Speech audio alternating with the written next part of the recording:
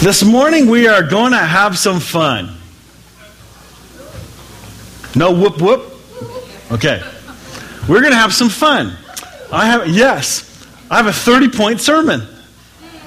I really do. 30 points. Don't worry, I won't get through them all today. And it's not going to be quite like what I've done in the past. This is different. So when I say that, you can get nervous. No, I'm kidding. It'll be fine. We'll be totally fine. Twisted. Some of the most misused verses of the Bible. This is what I'm doing the series, just a mini-series, just as summer starts to come to a close and parents get happier as September comes closer. Twisted. We're going to take a look at some Bible verses that are misused, misquoted. But today I want to actually deal with the subject of verses that aren't even in the Bible. So get your Bibles out. They're going to be useless. I'm kidding. In fact, your eyebrows may go up and go, what are you talking about? Well, as we grew up in churchianity and in the church and in religious communities, we learn phrases. We have catchphrases that we use. We call it Christianese. Language that only the in-group gets. And unfortunately, when people come to church for the first time or come to the gathering of the church and all they hear is Christianese, it's like walking into a Korean restaurant and you're the only person who doesn't understand Korean. You got mushy food, which you don't understand, and you got language you don't get. It's really, really hard. We have to remember this. But unfortunately, if you're in the swing of things for a long time as a believer, you hear phrases from other believers, from somewhere else. Oh, this line gets shot out and, it must be true. And you say it enough times and suddenly it becomes true. Just because you've heard it so much and you can't remember where you heard it anymore. You just hear the saying so often. Where's the actual truth? So I want to challenge some of those today. The first ones I have today are really odd. You go, Mike, where did you possibly find this? Well, guess what? This church is not the only church. This gathering is not the only gathering. There are so many tribes and denominations out there that have different phrases, and they have sayings that are normal for them, but are not going to be normal for us. But I'm going to show you some of them. But as we get going, you'll start to see, wait a minute, I thought that was in the Bible. In fact, a lot of this began years and years and years ago. I was doing a senior high Bible study, and it was on the sayings of Jesus. And so I had this list, this 26-question survey that I handed out. This is it. And all these phrases were put to the students, and I did it with adults too, because it was fun. Did Jesus really say these things or not? Example. Allow the dead to bury their own dead. Did Jesus say that? Yes or no? Yes. You fool. If you say you fool, shall be guilty enough to go into the fiery hell. Is that in the Bible? Yes. Weird. I desire you to be healthy and prosperous. Yes. No. Nice try. Those words aren't there. Now, be careful. Some of the, if I'm not going to go through the whole list because I have my own list. It's going to be a lot of fun. But sometimes it's just an off word. Sometimes it's two words in two different parts of the verse that have been blended together into a phrase to mean something it shouldn't have meant. It all started this week with one conversation with Jen. We were having a talk. Yeah, don't look scared. This is good. It's like, what did it say? The conversation was on a text of... in Matthew, I believe it's Matthew 18. It says, wherever there are 2 or 3 gathered in my name, there I am in their midst. Do you remember that verse? Well, I'm not going to dissect that one today. That's for a week or two away. But let me promise you, it's been misused, especially in the area of prayer. Is that the most common, right? Wherever 2 or 3 are gathered, there I am in their midst. Well, unfortunately, go read it in context. It's not talking about prayer at all. Because what happens if you have 4 people? It doesn't work anymore. It's 2 or 3. That's what the text says. Too bad. No, I'm kidding. Anyway, I'm going to myth bust some of these sayings that we misuse, and you'll have a little bit of fun. So this may force some homework. I might have to open my Bible and read it. Yes, that's the point. But what if you hear something in Scripture or hear an interpretation that you're not used to? What if you just don't like it? I disagree with that. Well, let me tell you about something called cognitive dissonance. This is why people get upset when you challenge what they hold on to most closely. Mental conflict that occurs when beliefs or assumptions are contradicted by new information. The concept was introduced by the psychologist Leon Festinger in the late 1950s. He and later researchers showed that when confronted with challenging new information, most people seek to preserve their current understanding of the world by rejecting, explaining away, or avoiding the new information, or by convincing themselves that no conflict really exists. Cognitive dissonance is nonetheless considered an explanation for attitude change. This is big. I have this too. As new information has come to me over the years, in 25 years, this is year 26 of pastoral ministry, do you think I've changed my perspective on certain verses or beliefs or theology? Do you think I may have grown and developed and I don't see things quite the same? Many things I do, but there are many things I don't. Same thing. Chris, you've grown up with some faith, but even in the time you've been a believer, you've changed your thinking. You develop, you keep growing. What you saw as a child, you don't believe as a child anymore. It became more real. You grow up, which we covered last week. Go back on YouTube and watch it. It was good. It's time to grow up. Don't let something that may be new to you, just because it's new, it doesn't mean it's new teaching. Well, that's new teaching. That's heresy. Well, no. In fact, it may not be new at all. In fact, it's really old teaching, but new to you because you've never been exposed to this understanding of it. Do not think for a moment the Western church has been controlled by a certain kind of teaching and understanding of how we read our Bible. Don't kid yourself. And the only way to see it is get outside of that wall and begin to see other perspectives from around the world. The West is not the answer for the rest of the world. Where did Jesus come from anyway? Not America. Promise you that. Not Canada. Let's take a look. It's not in the Bible. We are going to have fun. The first couple are kind of weird, but so that way the next ones that are good, you go, oh, okay, now it's good. So I'm just setting you up. It's like bringing in guest speakers that are terrible, and when you come back, you go, oh, good. Just kidding. We had amazing speakers. That was good. You're awake. I like this. Are you ready? It's not in the Bible. First one. God don't like ugly. How many have heard this? It's not in any Bible. It's a Christian phrase used. This is not. I laughed when I first saw it. What? But this has led into ideas and thinking, especially colloquial stuff, of you have to be absolutely spotless perfect. This found its way into dressing properly and really, really clean. All right? It found its way into that. Example, God cannot handle anybody that has a blemish, a blind person, a twisted arm, a ligament. They cannot give an offering. It says it in Leviticus. It's right there. It's in Leviticus 21. And the Lord spake to Moses. I think he says spoke, but it says spake in this translation. Speak unto Aaron, saying, whosoever be of thy seed of thy generations hath any blemish, him not approach the offer of the bread of his God. For whatsoever man he be that hath a blemish, boy, I do not like this version, he shall not approach a blind man, a lame, or he that hath a flat nose, or anything superficial. Like, seriously. You got punched in the face the night before in a bar fight and you can't, too late, you got a flat nose, you can't go.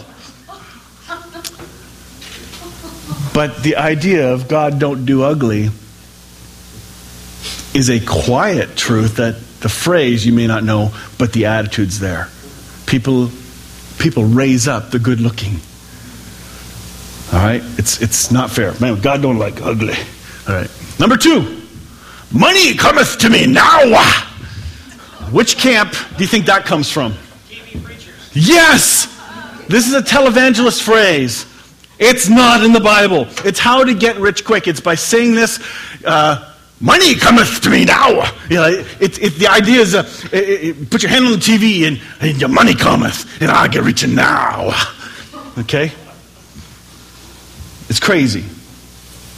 But there are some people on TV who use this phrase. I'm not going to use names this morning because if I don't have to, I'm not going to do that. But there are some health and wealth people that use this phrase. It's not in the Bible. Okay? Next. Touch your neighbor. This is not our style. Okay? I like this quote here. A guy named Jonathan Miller wrote, he's a minister, "You ever sat next to somebody in church that was fine, and you couldn't wait for the preacher to say, 'Touch your neighbor'? You make sure you're close to that person." Well, we, in the more conservative church, we have greeting time. You know, and we please stand and say hello to those around you. And I remember being in one church, I was hoping I would be close to the good-looking girls, because then I sit sort of close, because I know that part of the service is coming. All right?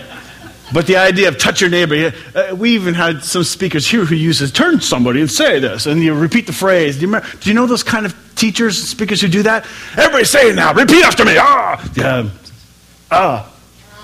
See? It's all part of the style. But to say, touch your neighbor, it's not there. It's frequently heard, not in Canada so much, but definitely in the States. Here's another weird phrase, number 4. Neither a borrower nor a lender be. Anybody heard this one before? You have. Okay, very good. It's not in the Bible. It's not there. There's a little line in Proverbs that sort of lends itself to this. Proverbs 22 says, "The rich rule over the poor, and the borrower is a slave to the lender." But this phrase comes from Polyaenus. And who is he? He's a character in Shakespeare. This is a Shakespearean phrase that's been ported into churchianity. By the way, there's a bunch of them that are from this guy. William Shakespeare's Hamlet. "Neither a borrower nor a lender be, for loan oft loses both itself and friend, and borrowing dulls the edge of husbandry." Basically, he's saying, I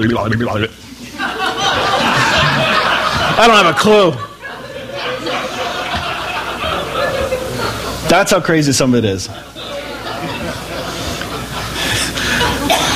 The church has used this as a way to say, don't lend money. Don't borrow money. The phrase has come in and taken where God gave instructions to Israel of how they can do interest in lending. Especially when the year of Jubilee was coming and all the debts were freed. You think you're really going to lend money to your relatives at that point? Probably not, because it's all free, you know. So, however you do, it's very funny. But there's a very neat pattern there. But the idea of lending money and charging interest all seemed like a bad thing. So that's where this phrase got ported into. Next one. Oops, hang on. There's another phrase that's similar to this. It's, "A fool and his money are soon parted." Anybody hear that one? Yep. This comes from Thomas Tusser, who wrote in 1573 in 500th Points of Good Husbandry. 500 points? We're in trouble. All right. So, anyway, that's just a phrase. Number 5. This one is very interesting. God doesn't like interracial marriages. It's not in the Bible. It's not there. Although I grew up believing this. It was preached. Oh yeah, this is preached in fundamental places all the time. But it's a mistaken out of. Here we go. Deuteronomy 7-3 says, "Do not intermarry them, giving your daughters and sons, or taking their daughters for your sons. For they will turn away from your sons following me to serve other gods. This is about the nation of Israel. God's telling them, not everybody, for a time. Don't do this. But take a look at a moment. Who is Ruth? She was not a Jew. She was a Moabite. She married into the line of Jesus. So, this whole interracial thing, to us here it's probably not a big deal, but in other places it definitely is. All right? Nowhere in Scripture does it say it so clearly, at all. Next. To thine own self be true. Who said that? Yes. Oh, hey, you're right. It's Shakespeare. How'd you know that? From Hamlet. Again. This above all, to thine own self be true, and it must follow, as the night is the day, thou canst not be false to any man. Another, whatever. I didn't do well in English. All right. So that's not in the Bible. Next. Have you heard the devil can cite Scripture for his purpose? It's not in the Bible. No, there really isn't a single verse to point to this, so I can't give you a reference. It's Shakespeare. Merchant of Venice. All these things. It's cheeky. Next one. In the last days, you will not be able to know the seasons except by the changing of the leaves. It's a well, people have used this that the world's going to get so bad, it's going to be so hard to see. We're not going to know what's going on. Only we have is trees to look at. We won't even feel the changes. There's going to be so much chaos, and it's been misused. Even if you try and do the best Google search, you won't find it. Matthew 24:32-33 is the closest thing it bounds off of, using the budding of leaves, heralding the coming of summer as a metaphor for the signs of Christ and his return. This quote actually comes from 3 Days of Darkness prophecy by Padre Pio, a Roman Catholic priest. Very funny. Okay, now we're getting to some more phrases that you may recognize. The lion shall lay down with the lamb. How many have heard this phrase? Guess what? It's not in the Bible. Sorry to burst your bubble. Moving on to the next one. No, I'm kidding. I'll tell you where it's coming from. This is important. This is a phrase because we think that's what the Bible says. But those words are not found in Scripture. The sentiment is, but not the words. This is not there. Isaiah 11:6. The wolf shall dwell with the lamb, the leopard shall lie down with the young goat, and the calf and the lion and the fattened calf together, and the little child shall lead them. Or Isaiah 65:25. The wolf and the lamb shall graze together, the lion shall eat straw like the ox, and the dust shall be the serpent's food. They shall not hurt or destroy in all my holy mountain, says the Lord. The lion lay down with the lamb doesn't exist. Nope. Well, Google it. Because I don't trust you. This was a lot of fun to go through because I had to check each one. So hang on. These sound like they're actually in the Bible. Again, I'll make my point. I'm going to make many times. I hope to remember to do this. Know your Bible. Don't just take somebody's saying and assume that's in Scripture. Even if they say the Bible says. Even worse, the Bible plainly says. Next one. Hate the sin, love the sinner. Not in the Bible. It's not there, just in case you thought it was. You'll actually be surprised who said this. It was Gandhi, 1929. Hate the sin and not the sinner. Augustine also expressed this back in 424 AD. With love for mankind and hatred of sins. The Bible does not say, and is the sentiment important? Yes. But the words are not there. What this is doing, it's causing you to take serious Scripture. To see it in a higher regard. So you can trust it. Next one. Cleanliness is next to godliness. We teach our kids this. How many have heard this one before? Yes. It's not in the Bible. Doesn't exist. No, Jesus did not say this in the Sermon on the Mount or any of his teachings recorded in the Gospel. The Bible misquote might have its roots in James 4. Draw near to God and he'll draw near to you. Cleanse your hands, you sinners, and purify your hearts, you double-minded. And even if you were to somehow stretch the old covenant cleanliness rules, that phrase is not in Scripture. Okay? Cleanliness is next to godliness? Really? The only closest thing I saw of godliness was in 1 Peter 2, where it talks about, I think it's self-control and leads to godliness. That's the closest I've seen, not cleanliness. That was just a nice try to make your kids wash their hands before dinner. Number 12, blessed and highly favored. Is that exact phrase in the Bible? No. Yeah, but... Because then you're right. Yeah, let's just do that. That's easier. You know what? We don't have to study. We just make it up. Blessed and highly favored. The only reference that could come close to using these two words, this phrase is not there, comes from Mary. And the angel came unto her and said, Hail, thou art highly favored. The Lord is with thee. Blessed art thou among women. No, it's not exactly the same thing.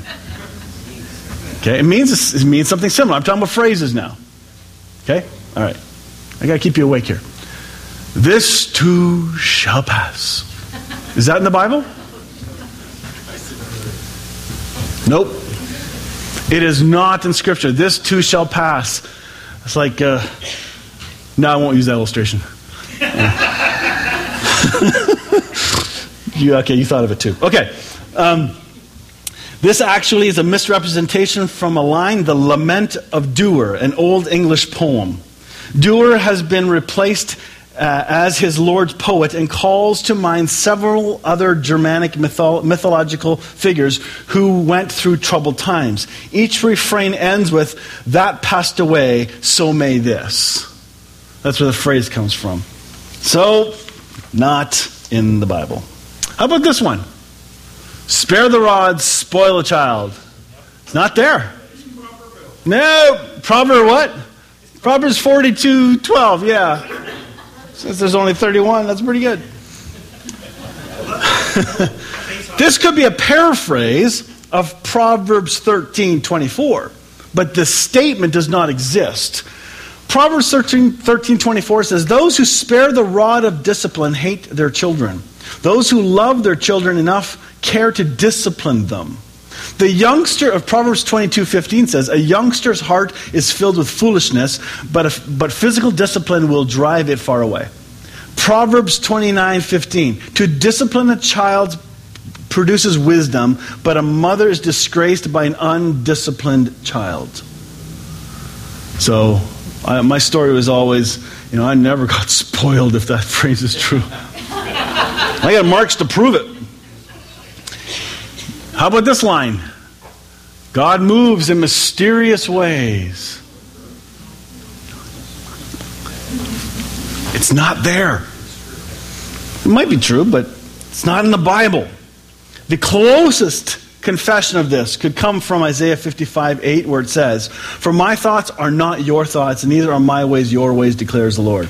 But this one is owned by a poet in the 1700s, William Cowper, an English poet and a hymnodist.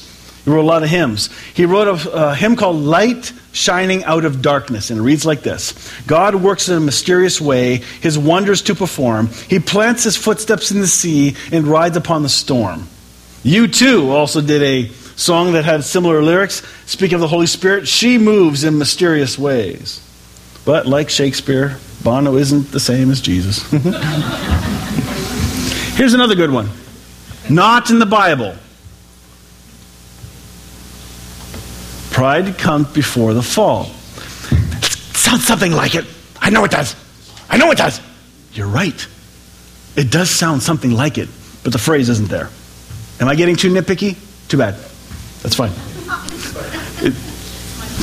This is fun. What? Oh, there we go. Yes. There we go. That's right. So pride comes before the fall. It's my party. The phrase is often attributed, and it comes from Proverbs 16:18. Pride goes before destruction, a haughty spirit before a fall. Sentiment's there, but the short phrase is not. Here's another really good one. People use this one all the time. God helps those who help themselves. That is not in Scripture. Just in case you think it is, it's a churchianity phrase, and a bad one at that. The earliest recording of this saying actually is from Aesop's Fables. This is where it comes from. Hercules and the wagoner. A man's wagon got stuck in the muddy road, and he prayed for Hercules to help. Hercules appeared and said, "Get up and put your shoulder to the wheel." The moral given was the gods helped them that helped themselves. A whole bunch of cultures have a similar phrase. I just thought it was interesting. I am going to get through my points. This is funny. Here's a good one. Money is the root of all evil. It is not in the Bible. It's a misquote of an existing text that sounds similar. This is where wording matters. Listen to this. This misquote is from 1 Timothy 6:10. For the love of money is the root of all kinds of evil. Some people, eager for money, have wandered from the faith and pierced themselves with many griefs because of a love for money. Love for money. Money is not evil. This phrase has permeated the Western church, especially the conservative church. It makes them close to the prosperity teaching, and I don't agree with all the prosperity teaching, but they've got some good points too that we just won't listen to because there's too much mess in there, I can't sort it out. They've got some truth, but we got this lie that's hindering us from seeing God's blessing in our lives. Money is not bad. In fact, God does want to bless you, and as you are able to make money and invest and be smart with it, you'll be prospered. It's going to happen. It is what you pour into it will come out. What you sow, you will reap. All right? Next. Oh, this is a good one. I ask Jesus to come into your heart. This is not in the Bible. Anywhere. At all. Instead, we call this even the sinner's prayer. There is no sinner's prayer in the Bible. This was first developed in the 19th century by Charles Finney. It comes from him, all these phrases. That's only in the 19th century. An old evangelistic style of getting people to say a prayer. Does true repentance and true belief, is that called to people? Yes. But unfortunately, when you create a method, the prayer, then we say, oh, they've said the prayer. Move on to the next person. They're in. They're good. You get somebody to mumble the prayer. Well, I know people that have mumbled the prayer with people just to get them to leave the house. You know, the doorstop evangelists. So the prayer doesn't do it. Faith does. God calls us to believe. You must believe. That is non-negotiable. But the idea of asking Jesus to come into your heart, there's nothing in Scripture that says that or implies it. Not even a close verse. It's not there. So why do we use the phrase? Interesting. How about God loves you and has a wonderful plan for your life? Have you heard that from him? Yes. It's not in the Bible. Not even close. In fact, it's a really bad sales job. Selling a product and lying about it. God loves you? Yes. You're going to have a wonderful life. You can't prove that. What's wonderful is who is in you. That's what's wonderful. But to imply that believing God is going to give you a wonderful, spot-free, problem-free life is a lie. Scripture does not say that. Next. This is popular. God will not give you more than you can handle. This is not in the Bible. It's a misunderstanding of another text in Corinthians. We've covered this one here at Hope Fellowship before. 1 Corinthians 10:13. Listen to this. Tell me if you can find the word, God will not give you more than you can handle, okay? He says, no temptation has overtaken you except what is common to mankind. And God is faithful. He would not let you be tempted beyond what you can bear. But when you are tempted, He will also provide a way out so you can endure it. What is the subject? Is it trouble? Stuff you can bear? Burden? It's about temptation. Be careful. Don't misquote that. This is a big one. We throw that. I see it at funeral work when I do funeral stuff.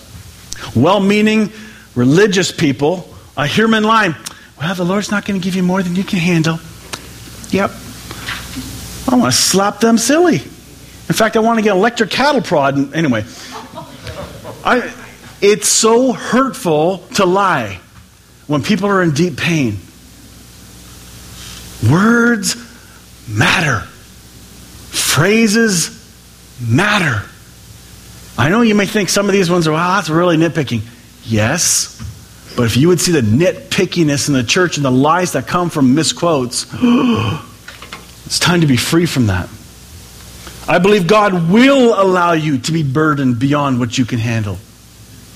If Jesus went through something He couldn't handle very well, wait a minute, how about Peter? How about Paul? These are the big champions. And they all went through burdens. Even Jesus had angels have to come to Him and minister to Him. Just because you have faith in Jesus does not exclude you from painful circumstances in life. I know there are a lot of believers in Louisiana right now. Why aren't their houses fine? What about the fire in Fort McMurray? All the believers' homes are still standing, right?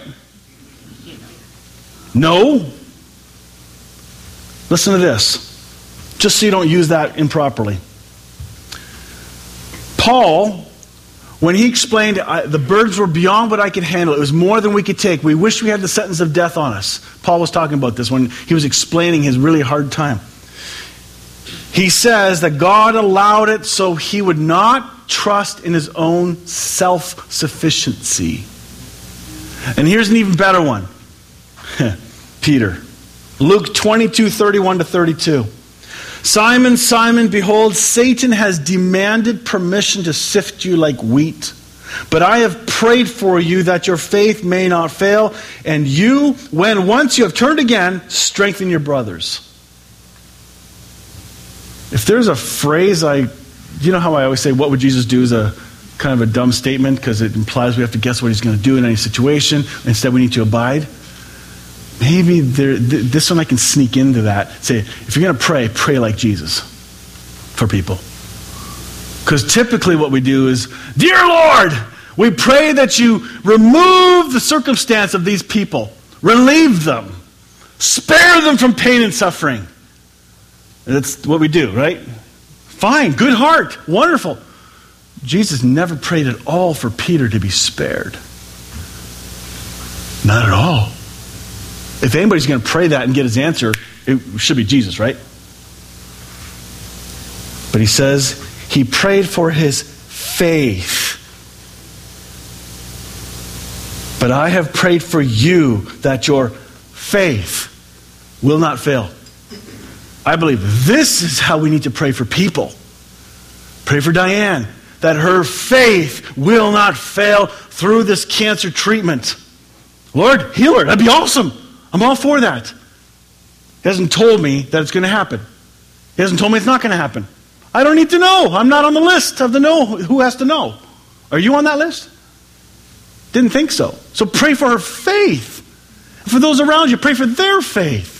That they may be strengthened, because when they come through it, they can strengthen others. Those who are the ones who can best help people in pain are ones who've gone through pain and loss. They're the ones. Parents of young children. Guess who they go to ask for advice when they're having trouble with their kids? Other parents who've experienced it. Those who are single, wondering how to deal with singleness. Who do they get advice from? Those who have been single and are single, and the conglomeration happens. You go to those who have walked through what you're suffering already.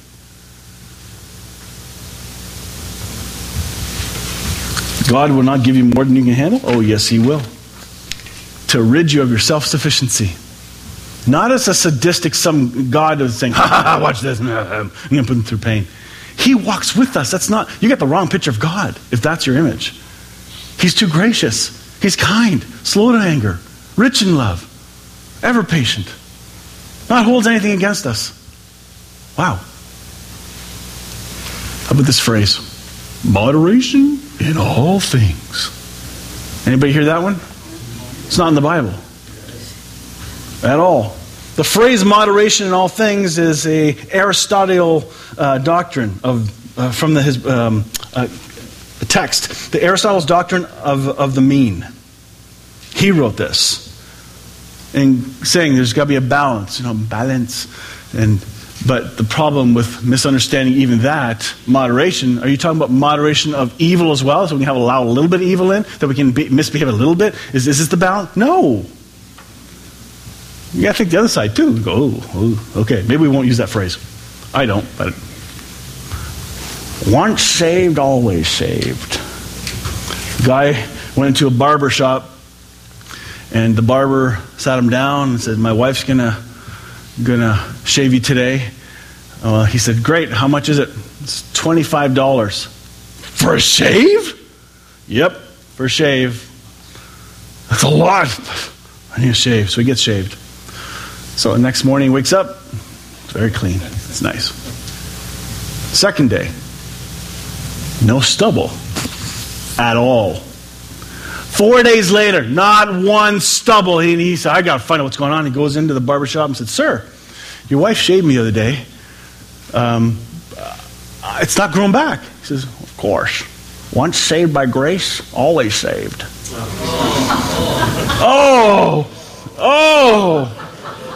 Oh, Pastor Joe. Wait a minute, I'm a pastor. Ha! The worst. Once saved, always saved is not in the Bible. It's a trite phrase that opens a Pandora's box of theological discussion. Okay? Don't just swing it around and throw it out there as if everybody knows what the phrase means, because you have 20 people in the room, you have 20 different definitions of how this could play out. It's not in the Bible.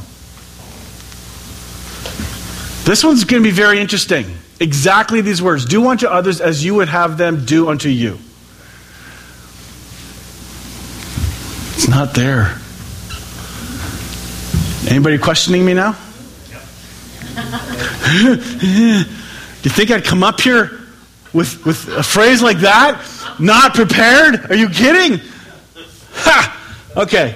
These words are not in the scriptures. However, there's a parallel where it comes from. All right? This is called like the golden rule. But that's not the words of Jesus at all. It comes from Matthew 7:12 and Luke 6:31. Therefore, all things whatsoever ye would that men should do to you, do ye even so to them. Love thy neighbor as yourself is also part of all this. But the actual full phrase is not there. Do unto. The only do to others as you would have them do to you is in the NIV Bible. And even that is a translation from phrasing. It's not a pure translation. NIV.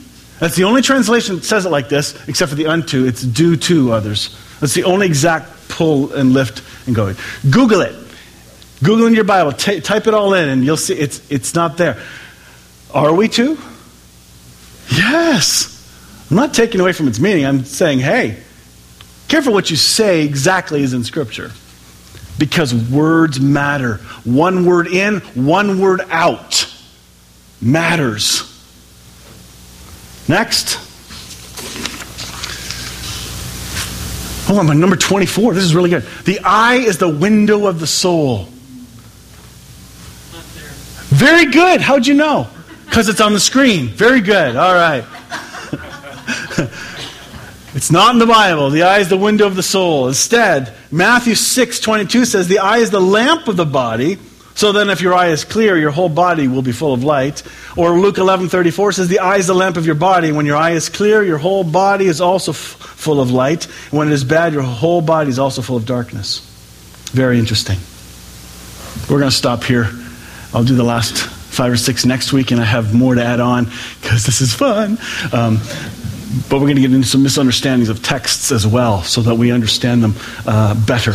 I hope that was encouraging and informative and made you chuckle a little bit, slightly entertaining, but it sure is not normal for what we do here on Sunday mornings. But I want you to get excited about Scripture, but I want you to know it.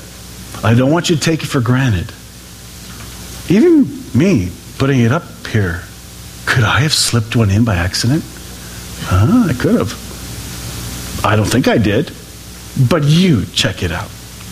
Every person is responsible to the Holy Spirit individually of how you learn. It's not what I teach you. It's not what any pastor, anybody teaches you. It's what the Holy Spirit confirms in you through what you hear. Make sense? Let's pray. Heavenly Father, this morning, I pray you up our discernment levels as we read Scripture, as we hear phrases, as we talk with one another. Help us to speak truth. Use the Scriptures carefully, not as a thumper tool to beat our thoughts into somebody else, but as a servant tray to serve one another, to love one another with compassion and kindness and gentleness. I pray you make the Scriptures come alive to us, because in those Scriptures, the love of God is revealed. The real Word of God is revealed, who is Jesus himself. I pray this in Jesus' name. Amen.